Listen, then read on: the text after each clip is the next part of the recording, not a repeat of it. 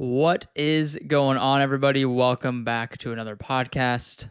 Yes, I am doing another solo podcast. I never thought I would say that in my entire existence, but here we are doing another solo podcast 1 week after I just did one. I am not really a big fan of solo podcasts, but you guys apparently loved the Chicago Marathon recap one that I did last week, where I answered a ton of your questions regarding the Chicago Marathon, how I trained, how I prepped, all my strategy going into the race, and everything around the Chicago Marathon. So I figured I would give you at least one more. I'm going to test out kind of a different type of podcast today just to see how it goes. This one's going to be hyper-focused on one specific thing, and as you can tell by the title of the podcast, it's going to be all about how to recover after running. And when I was originally planning out this podcast, I was really just looking at my own experience, just like from an anecdotal standpoint of how I kind of group my recovery and everything into these three categories, these three buckets of active recovery, sleep, and nutrition. But as I was preparing for this, I was like, you know what? There's probably a lot of studies and science and data behind all these things, not just me going out and, doing them and learning via experience. And sure enough, there is a whole study that is dialed in on this exact topic. Instead of the three buckets, they put it into four buckets, and they called it the 4 R's. And that is rehydrate, which is talking about water and sodium electrolytes, basically.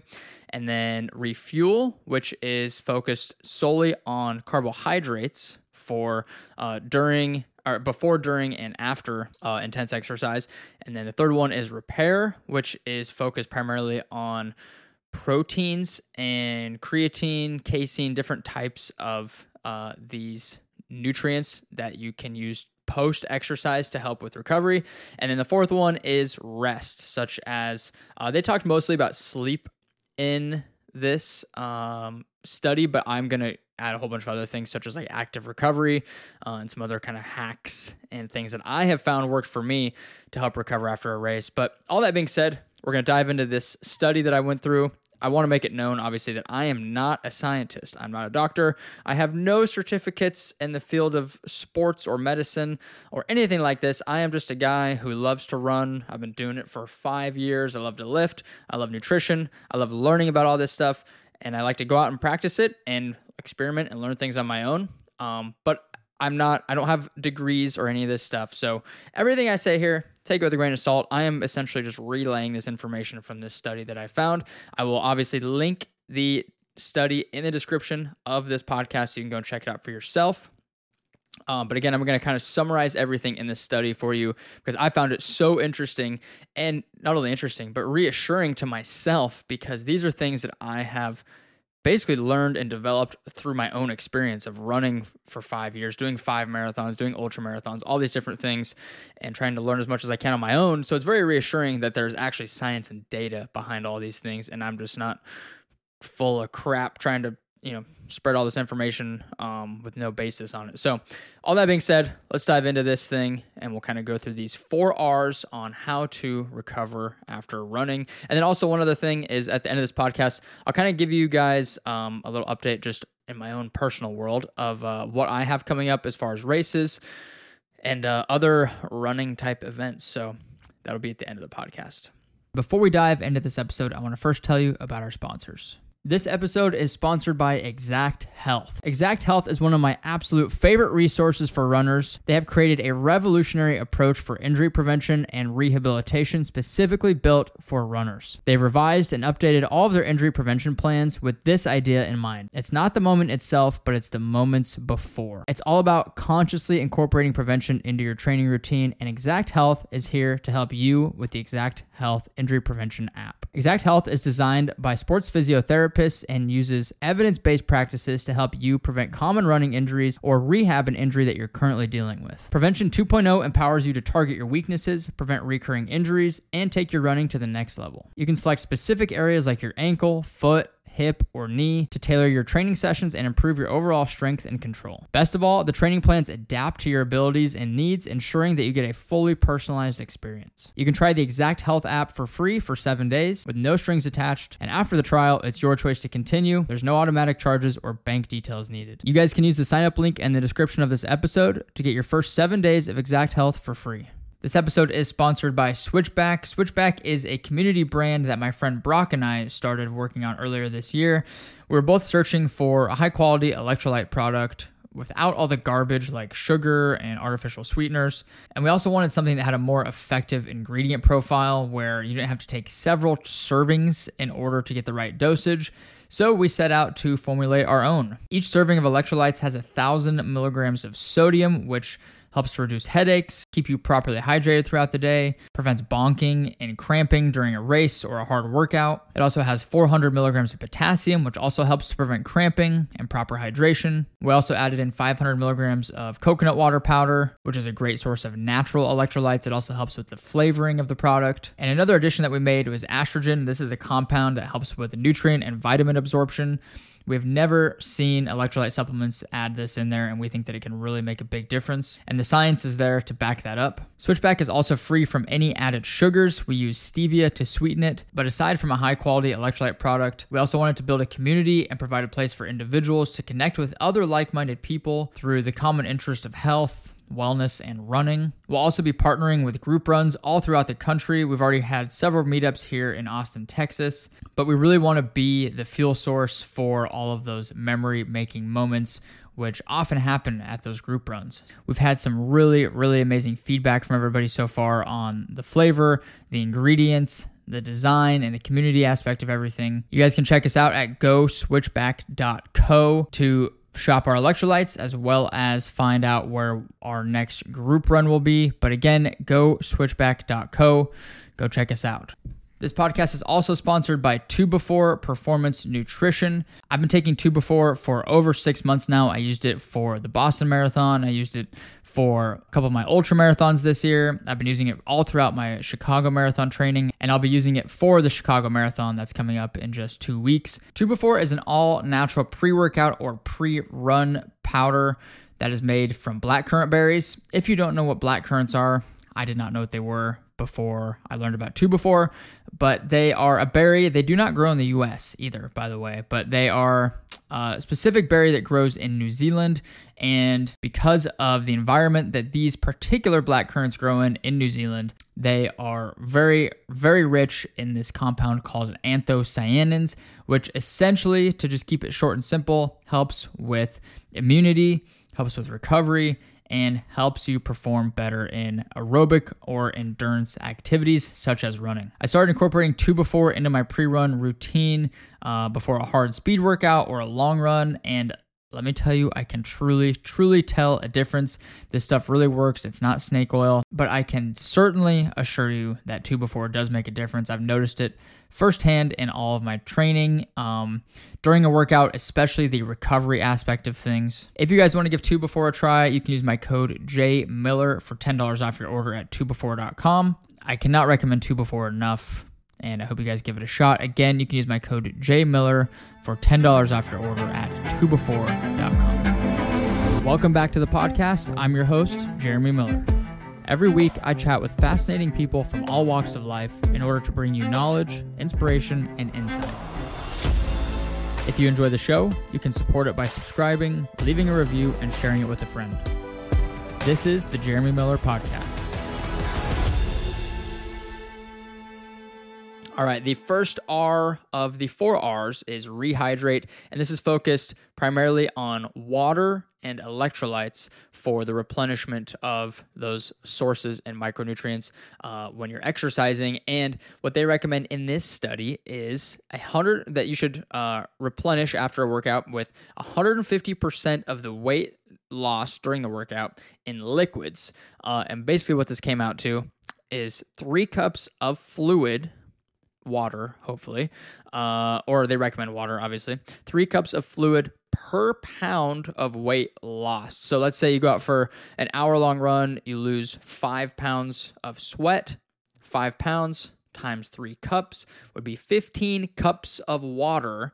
And with that water, they recommended a sodium concentration of 20 to 30 milliequivalent liters. I have no clue what the heck that means. I've never seen that unit of measurement before, and I tried to look it up, and I found out what it meant, but I still don't know how you would actually measure that. So if there is some scientist or medical school student or somebody on here who can tell me what the heck 20 to 30 milliequivalent liters of sodium would be, that would be very helpful, because I truly have no idea. So I'll let you guys take that information and do with it what you will. Again, I'm not a scientist. I'm just here to summarize this study.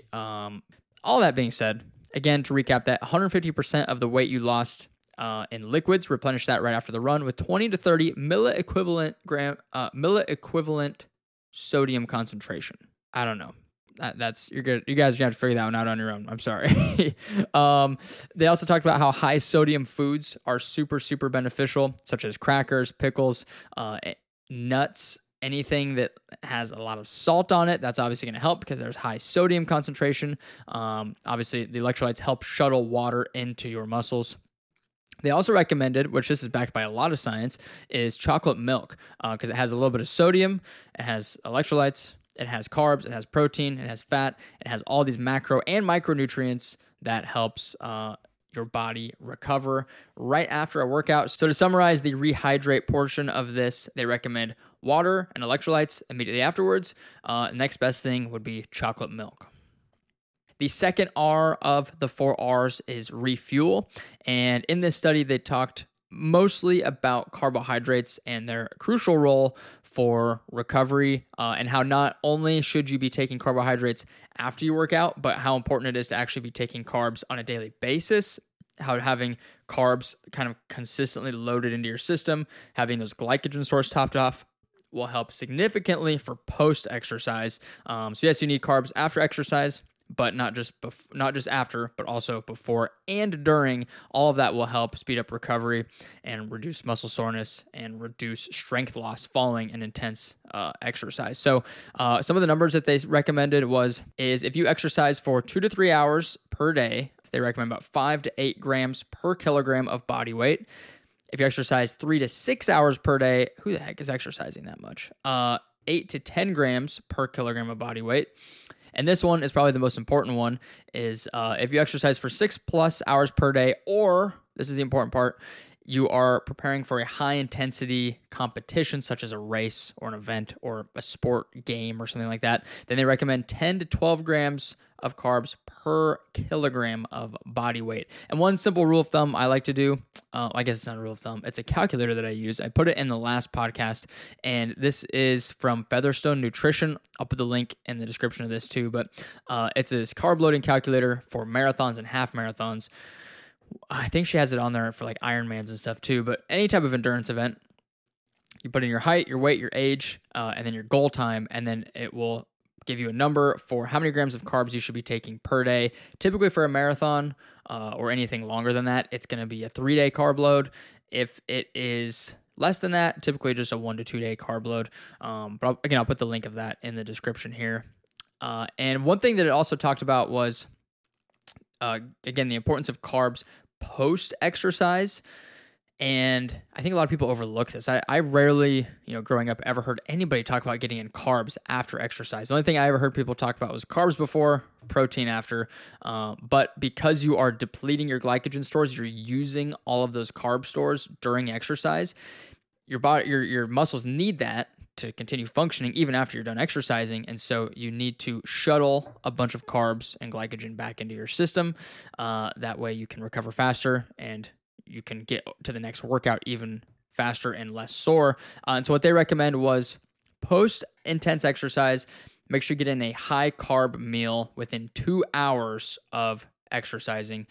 So that is the refuel portion of this and the importance of carbs. Again, I just want to reiterate, because I had never heard anybody talk about it, was you need to have carbs post-exercise. Don't forget about carbs after the exercise.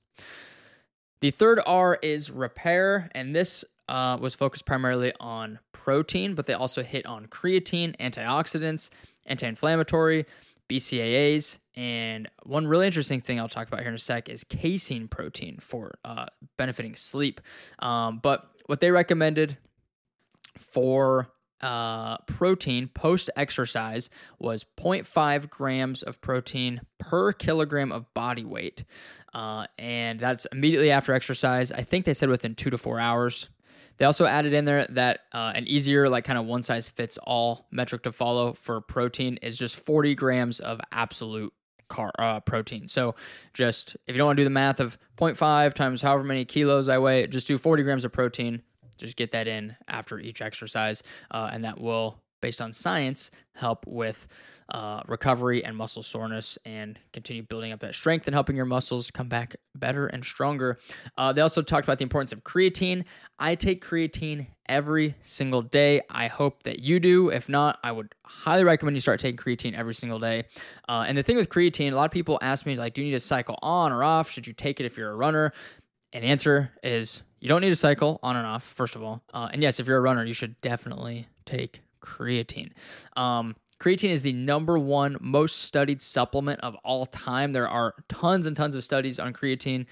It's truly one of the best, cheapest, and simplest supplements, in my opinion. Everybody asks me where I get mine from.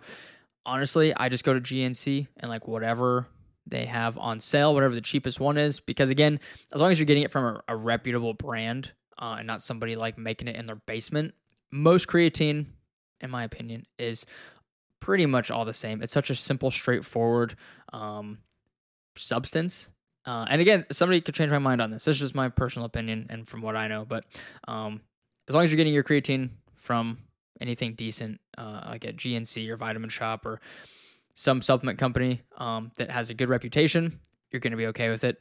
But again, I would recommend creatine every single day for muscle recovery, better performance output.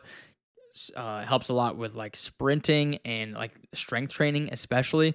So highly recommend creatine. There's also a lot of brain benefits of creatine that there are much better resources than me to talk about this, but I do know there are lots of benefits for brain health from creatine, which is cool. And one of the other things that they talked about under the repair portion of this was antioxidants and anti-inflammatories. There's a lot of benefits for antioxidants and anti-inflammatories, but I think the timing of it, you have to be careful with the timing of it, especially during, like, say you're in the middle of your marathon prep.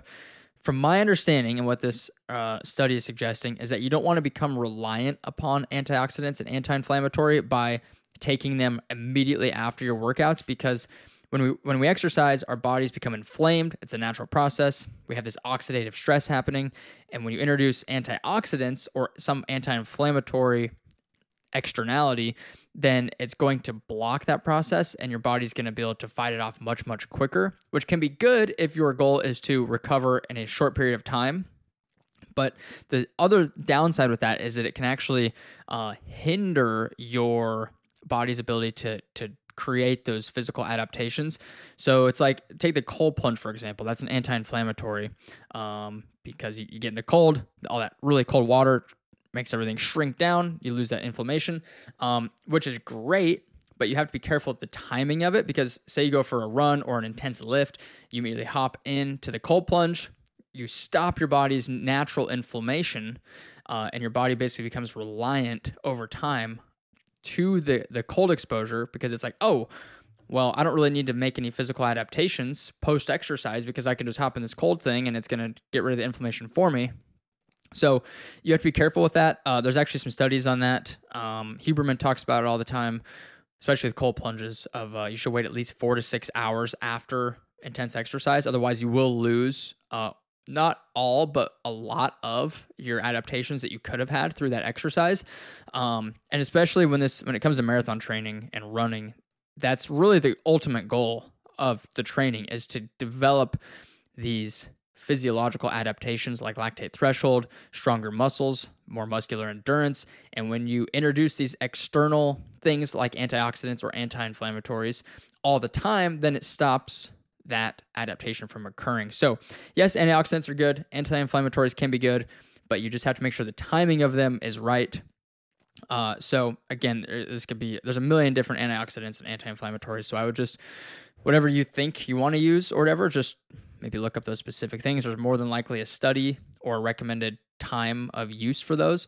And this is the last point on antioxidants and anti-inflammatories is if your goal is to recover very quickly, say you have a really big workout today and you have another really big workout tomorrow or something, or say you're doing like a CrossFit event and you have like a really intense workout today and you have another one tomorrow, that's like a very short period of time you need to recover so you can come back fast, come back with a quick recovery. That's where you'd probably want to, just throw everything at it, like cold plunge, anti-inflammatory, antioxidants and stuff. So there are benefits of it. I think just be wary of the timing of things like that.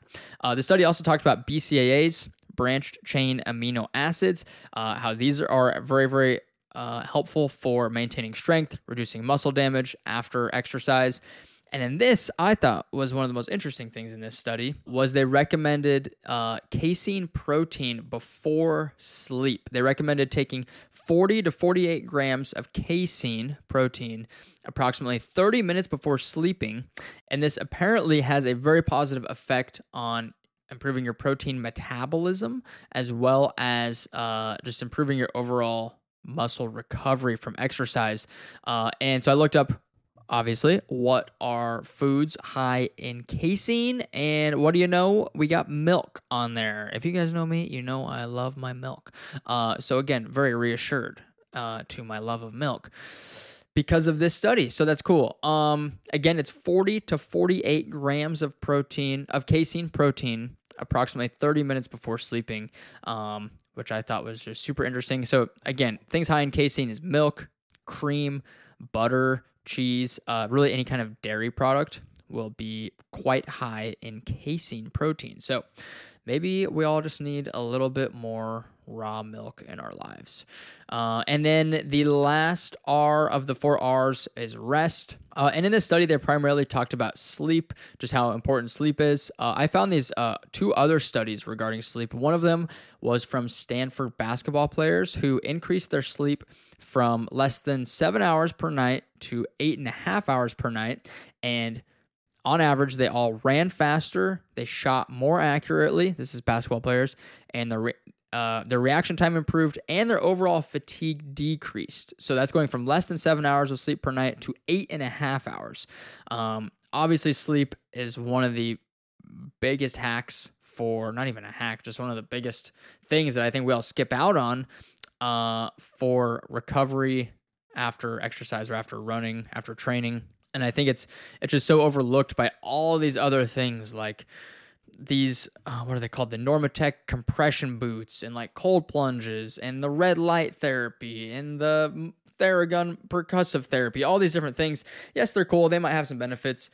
But in my opinion, and I think the science would agree with this, is that sleep is really one of the best things for recovery, making sure you come back strong and fresh over and over and over again. Yes, you got to do all these other things too, but I would say like per unit of output, sleep is probably the most bang for your buck. Another study I found said that getting less than 7 hours of sleep per night increased your risk of injury by 170%. That is nuts. I personally try to get minimum 7 hours. Like, if I get less than 7 hours, I'm mad at myself. It doesn't happen very often, maybe a couple times a month, just because life happens, things come up. But I always try to get at least 7 hours. If I can, I'll get up to 8. I will try to maybe a couple times a month, just like not set an alarm if I can help it, and just let my body wake up naturally. It's very hard to do with dogs, but I will do that from time to time whenever possible. And just some other kind of like tips I could give you for sleep that I've found to help me is really the overall number one biggest thing, which I talked about this in the last podcast, was consistency. And again, if you look up, sleep tips, this is probably the number one thing that most people recommend too.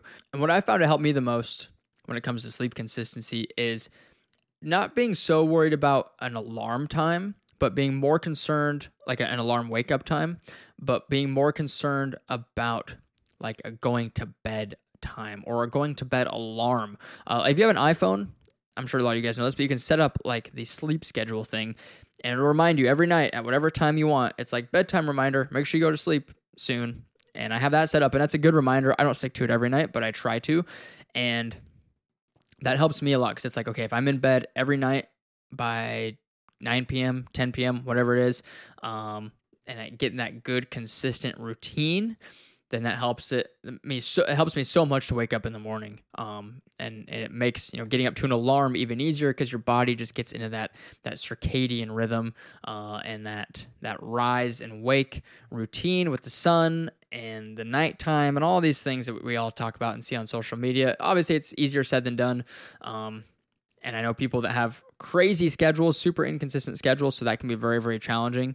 The modern world is not very conducive to our sleep patterns, unfortunately, but do with it what you can. Try and be as consistent as you can. That's one of my biggest tips. And then some other little things that I've found to help me is mouth tape. I started using mouth tape probably 2 or 3 months ago. It's from this company called Dream Recovery, and at first I thought it was a gimmick. I'm like, you really expect me to put tape on my mouth while I sleep? But there's a book called Breathe by James Nestor.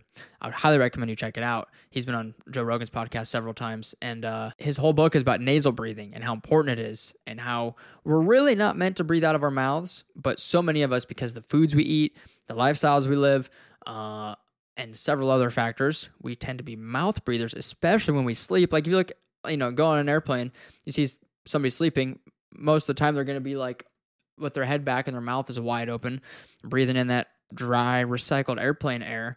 And it's just not good. And nasal breathing, there's a lot of studies and science on this too, but basically mouth tape helps a lot with nasal breathing, clearing up your passageways. And I will say, anecdotally, in my experience, ever since I started using it, I don't wake up in the middle of the night anymore.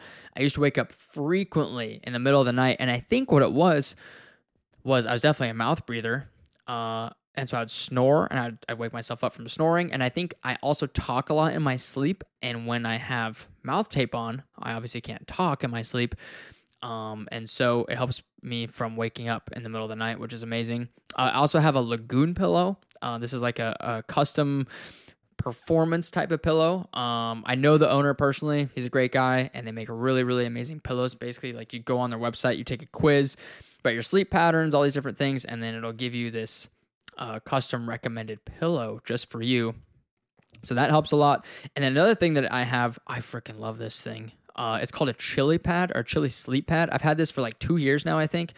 It's essentially this like thing that lays flat across the top of your mattress, and there's like all these little water coils. You can't feel it when you're laying on it, but it's these like water coils that run across the top of your mattress, and then it feeds cool water through these little coils and these wires. And you know that feeling when you first get into bed and the sheets are nice and cool, and it's like, I don't know, it's just such a good feeling. That's kind of what the Chili Sleep Pad does all night. It doesn't keep your bed like cold, but it keeps it like cool, like has that nice cooling feeling. So it prevents it from getting hot, basically. And I freaking love that thing. I think I said it's like 55 degrees, and it's amazing.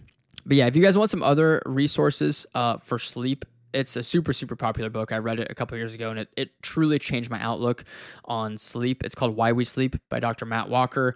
Again, he's been on the Rogan podcast a couple times. He's getting super well known, which is amazing. But his whole thing is sleep, how we're all sleep deprived, and how we can kind of combat that and different things we can do to improve our sleep. So I would highly recommend that book, or at least listen to some podcasts with him if you haven't already.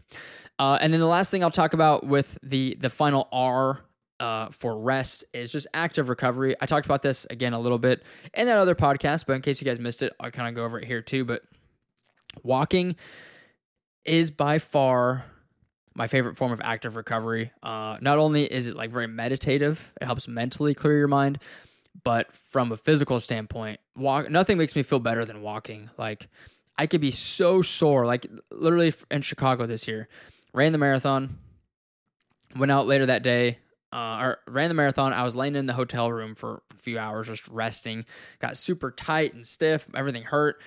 I felt like crap. And I was like, okay, I need to go for a walk. So I went for like a 45-minute walk met some friends at dinner. And then Felt great. Like literally 5-10 minutes into the walk, everything loosened up. My blood was flowing. My joints felt good. I love walking so much. I would recommend, this is kind of my protocol after running a race, is same day of the race, later in the afternoon after I've got some food and showered and rested a little bit, then I'll go for about a 45-minute walk, if not longer. Just get the legs moving, get the body moving, get the blood flowing. It also helps clear out all the lactic acid that gets built up through an intense workout or a race. And then I'll basically continue that. I'll walk, again, at least 45 minutes per day until I'm comfortable running again. Usually, like this year for Chicago, I ran, I think for the first time, it was like Wednesday or Thursday. The race was on Sunday, so it took me about, I think, 4 days to run again. I was sick, so that didn't help. But legs felt good just a couple days after the race, and I probably could have ran sooner. But again, just keep walking. And I think a lot of that too, it helps like keep that good routine and that consistency that you had prior to the race, where you were getting up every morning, going for a run, or whatever time you normally go for your run. You keep that same window in your day, and you keep that dedicated to exercise or movement. And then it's just like whenever you're ready to start running again, you transition from the walking to the running. And I think that helps a lot. Obviously, the next transition into that would just be some really light jogging. Keep it nice and easy. Go for like 2-3 miles. Just 20, 30-minute little shakeout runs post-race. I think that helps a lot. And I know as you build up into it, even during training, I know a lot of elite people do this. This is kind of where I got the idea from, is instead of making like Sundays a full-on rest day from running, just go out for like a little 15, 20, 30-minute shakeout run. Even incorporate some walking, just a really, really light active recovery type of day, even in the middle of training. And I started doing that a lot for this last build in Chicago. Like Sundays, I would get out and run a little bit more, and that made a huge difference. Same thing with like 2-a-days, and doing like a big workout in the morning, like a speed workout, and then later that evening or afternoon, go for like a 3 or 4 mile little shakeout run, just nice and easy. I felt like I was way less sore the next day by doing that. So again, I say it all the time: motion is lotion. It's like one of my favorite sayings in the world. And it's so true, because the motion and the movement promotes circulation, promotes blood flow, clears out all that junk and like tissue out of our muscles that aren't supposed to be there, and gets your joints nice and lubricated. Motion is lotion, baby. You got to get the movement going. Other great things. I didn't really incorporate much of this, but I have it at other points in time, is like biking, swimming, the rowing machine, other great forms of like low impact cardio, again, with all the same purposes. Myofascial release, I would like to incorporate into active recovery, such as foam rolling, rolling out with a lacrosse ball, using percussive therapy, like a Theragun or something. Those are all really, really great forms of active recovery. One of my other favorite things is the sauna and cold plunge.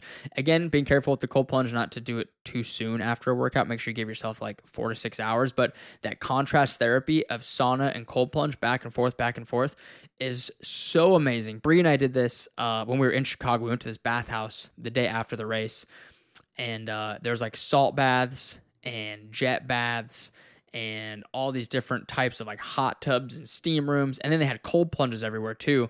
It was such a cool place. I'd highly recommend it. It's called Aire. It's like A-I-R-E or R-A, Air, however you say it. I don't know. But they had it in Chicago, and it was so cool. It's like this little underground, very moody, kind of like Middle Eastern sort of feel to it. It was really cool. I would highly recommend it. But basically for 90 minutes, we just cycled in and out of hot, cold, hot, cold, hot, cold. And I felt so good afterwards. Such a mental clarity comes from all that too. Yeah, I love the contrast of saunas and cold plunges. But that kind of wraps up the rest, the fourth R of the 4 R's. And just to kind of do a quick little recap for all those 4 R's, because I kind of threw a lot at you guys. Number 1, the first R is rehydrate, focusing on sodium and water, even throwing in some chocolate milk for after exercise. Refuel, focusing on carbohydrates post-exercise especially, but also having in daily carbs will help with the recovery after exercise. The third R, repair, focusing on protein, creatine, antioxidants, BCAAs, and then even incorporating some casein proteins within about 30 minutes before bed. And then the fourth R is rest, making sure you're prioritizing sleep, getting good, consistent sleep schedules, and then incorporating some active recovery on your rest days during training, and then the days following a big event or a race. So hopefully those 4 R's were helpful for you guys. I found that study super, super interesting, and again, very reassuring to myself that I'm just not making all this stuff up on my own. There's actually science behind all of it. And before I wrap up this podcast, I just want to give you guys a quick update about my upcoming races and what I have planned, because a lot of you guys have been asking. So first off, yesterday, I just signed up for the Brazos Bend 100K race in, I think it's called Needleville. It's somewhere outside of Houston, Texas. That is in about 6 weeks. It's on December 2nd. Super, super, super, super excited for that. This will be my first 100K, and 100 kilometers, in case you don't know, if you need the conversion, is 62 miles. I've never gone anything over 52 miles. I've done the Bighorn 52 twice. I've done like the David Goggins 4x48 a couple times. I've paced some friends at ultras, but that was spread out over days. It was a lot of miles. But this will be the furthest I've gone all in one day, all in one race, is 100 kilometers, 62 miles. It's a very, very, very flat and fast course. I think it is a little rocky in some sections, but it's basically like this crushed gravel trail, super flat. I believe the 100K has like 600 feet of elevation gain for 62 miles. And just for reference, like the Chicago Marathon had like 240 feet of elevation gain. So it's like essentially nothing. Basically flat as a pancake for 100 kilometers. Very excited with that. I'm actually going to start working with Zach Bitter. If you don't know him, I've had him on the podcast. He is an elite ultra runner. He, at one point, I don't think he holds it anymore, but at one point he had the world record for the fastest 100 miles on a track, fastest 100 miles on a treadmill, the most miles run on a treadmill in 24 hours. Just an absolute savage. He is the master of flat and fast 100 milers and like long distance ultra. So I'm gonna be working with him for this. It's only 6 weeks, so not a ton of time to build, but looking more so at like the strategy side of things. So I'm excited to learn from him. And if you guys want some good information about running, go check out the podcast I did with him. I don't remember which episode number it was, but Zach Bitter, such a great dude, amazing athlete, and just a great person. And then following Brazos Bend 100K, I'll probably have some half marathons or some other things kind of sprinkled in. Might do the Austin Marathon here in February, but for sure going to be doing the London Marathon in April. That'll be my third world major. Very, very excited for that. I think I might want to go for a sub 240 there. Try and run like a 239, which is about 6-minute pace. I think I could do it. We'll see. It's very, very tempting. I'm really enjoyed just running really fast for Chicago. I think it was a lot of fun. So I kind of want to do that again for London, but we'll see. And then lastly, I've got the Bighorn 100-mile ultra marathon through the mountains of Wyoming. I just signed up for this last week. So excited for Bighorn. I have done the 52-mile race there twice. I did it this last year. I felt really good this last year, and I told myself, like, if I get through the 52 miles feeling pretty good, then I'm going to sign up for the 100-miler. And we felt pretty good, got through it, and so here we are, ready to go run 100 miles next June. Registration is still open for that. It goes very quickly. They just opened it last week, and I think it'll probably sell out within the next week or two. So if you guys have any interest in running the Bighorn 100-miler out in Wyoming next June, definitely sign up. I would love to see you guys out there. It's a really fun race. I'm definitely biased because I'm from Wyoming, and it's like 2 hours from where I grew up, but it is an absolutely beautiful, epic, intense, and muddy course. Everything you could possibly imagine you will experience on that course. So I can't wait for it. 100 miles is going to be nuts, but that's what I've got coming up. Thank you guys so much for listening to the podcast. I don't know if I'm going to keep doing these solo ones. I'm going to test this one out, see how it does.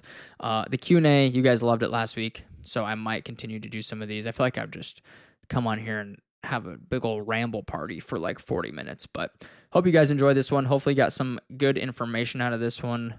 Remember the 4 R's for recovering after running. Rehydrate, refuel, repair, and rest. So, thank you guys for tuning in, and we'll see you in the next episode.